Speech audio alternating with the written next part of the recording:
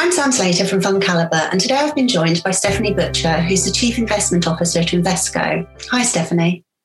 Hi there.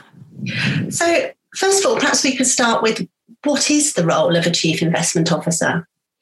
Yes, it's a very good question. I remember when I first got the role, a very senior and experienced client said to me, well, what sort of CIO are you going to be? Are you going to be an investment CIO or a business CIO? And it was a really good question, because the reality is the job is a mixture of the two. I think, for me, I do still run money. I'm still intimately involved with the clients and portfolios. And so that part of the job is key. But I think it makes the sort of part of the role of, asking the right questions of fund managers, the oversight role, if you're involved in markets day to day still, I think, that becomes, easier. The investment meetings, thinking about the right process to get the best out of the teams, structure of the team, product, and so on. That's all linked. And then on the business side, I think it's really thinking about how do we, within the investment centre, link with the other parts of the business. So whether that's other divisions such as distribution, marketing, ops, etc., but also being part of a global business, we're part of a sort of $1.4 trillion asset manager, is, how do we get the best of that platform for all of our clients, and how do we work with those different parts of the business?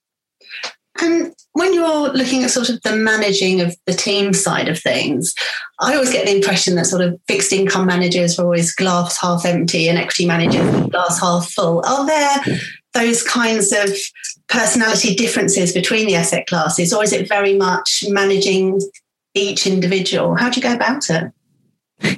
Yeah, that's quite amusing sort of linkage, and I mean, there's an element of that perhaps, although in every team you have a range. I mean, I think the truth is that in every team you've got very different characters, and it is always thinking about how do you get the best out of all of them, both within the team environment. So naturally you're going to have some big characters, naturally you're going to have some introverts.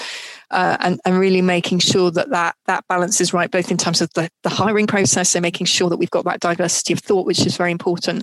But also, I think, what's been interesting about the sort of experiment we've all been forced into in lockdown is it's really interesting seeing how different characters, react to that. And we found that some of the people who in a physical meeting environment perhaps struggle have really kind of sort of broadened out, and their voices have been louder in that environment. So I think it is just really trying to think out what are the processes and the formats that suit the individual so that you get the best out of them. And do you think that's some of those things you'll keep on after the pandemic when we're all back at work? Yeah, no, it's absolutely something we're sort of talking about, and sort of working with all the desk heads, sort of thinking about. I think like most, we're sort of thinking about sort of a hybrid environment. But I think there are certain meetings, and we haven't sort of fully decided, but I think there will be certain meetings that we will keep entirely online for exactly that reason. That that confidence level of having younger or more junior members of staff who really have got something to add, but who perhaps find those very big physical meetings quite intimidating. And I think that's something that it's definitely a sort of a positive learning from what we've been through.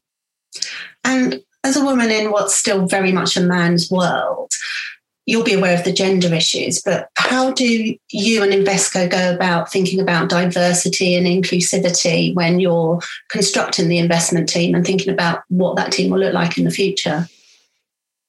Yeah, I mean, it's a crucial question, and I've been involved with the Women's Network at work, and also sort of involved with other areas of our sort of diversity and inclusion, sort of social mobility, which I feel strongly about, and we've got really active work streams in a number of areas. I think the truth is, none of these things you can turn overnight. The reality is that at senior levels, the pool isn't as broad as you'd like it to be. So I think a lot is about the pipeline. A lot is about, that sort of granular work of going into schools, into universities, explaining what the business is, what the different types of roles are, and really doing an educational element.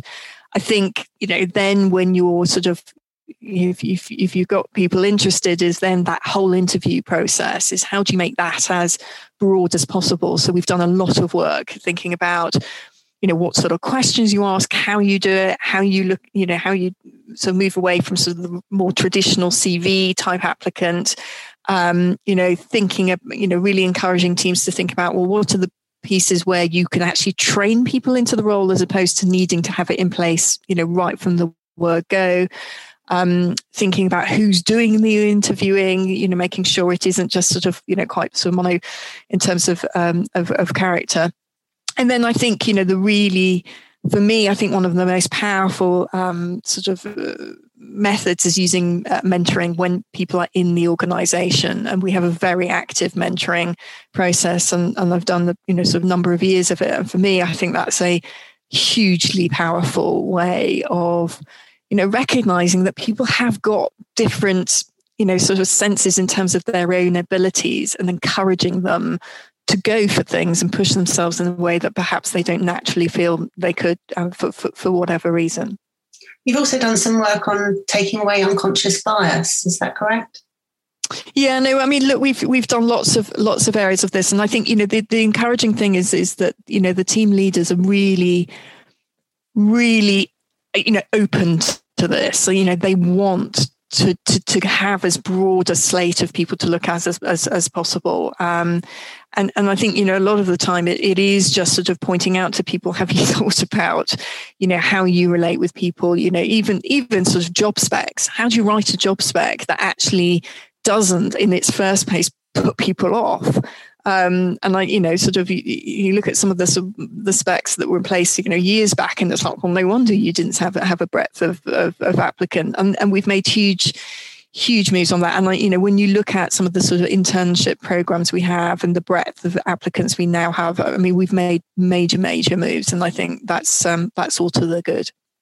And what about sort of thinking about the pipeline for the next generation? Are you doing any work with schools or colleges or anything like that to encourage people into, I mean, I fell into the finance industry through languages of all things. I had no idea it even existed. So do kids today, do university, anyone there today, do they know that this industry exists in the first place?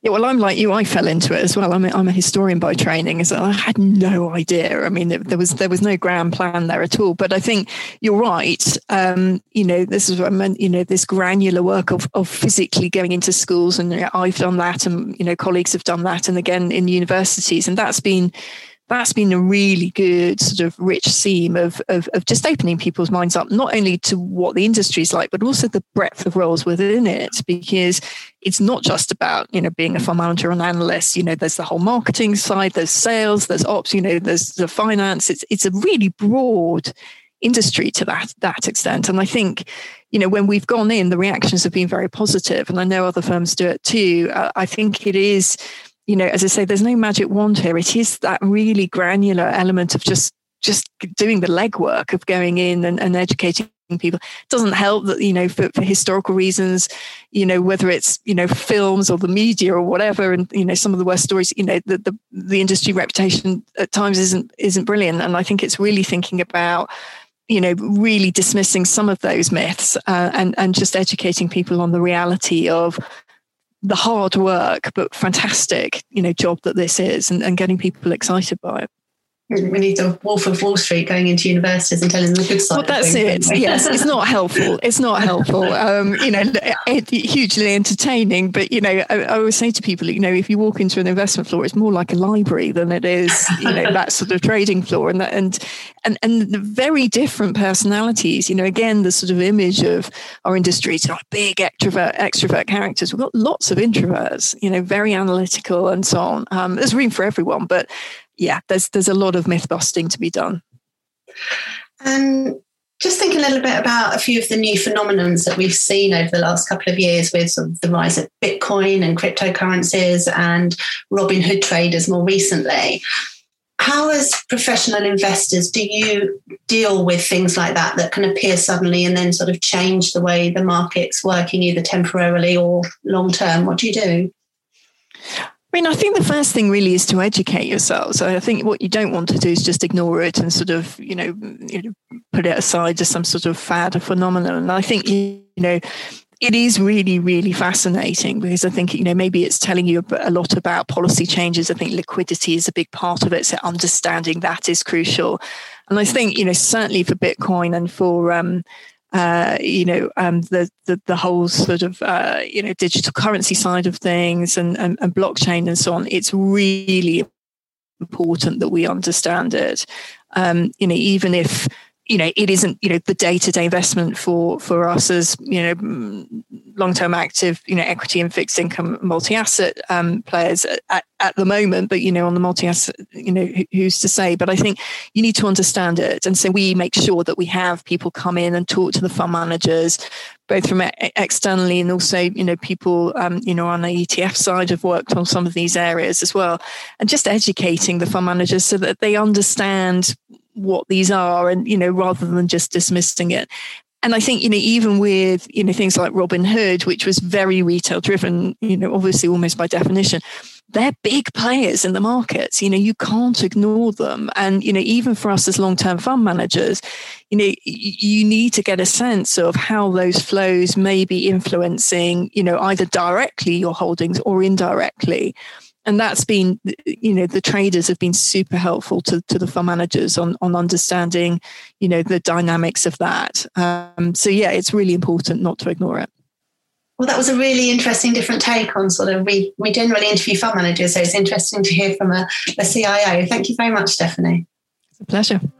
And if you'd like to find out more about Invesco's elite rated funds, please visit fundcalibre.com.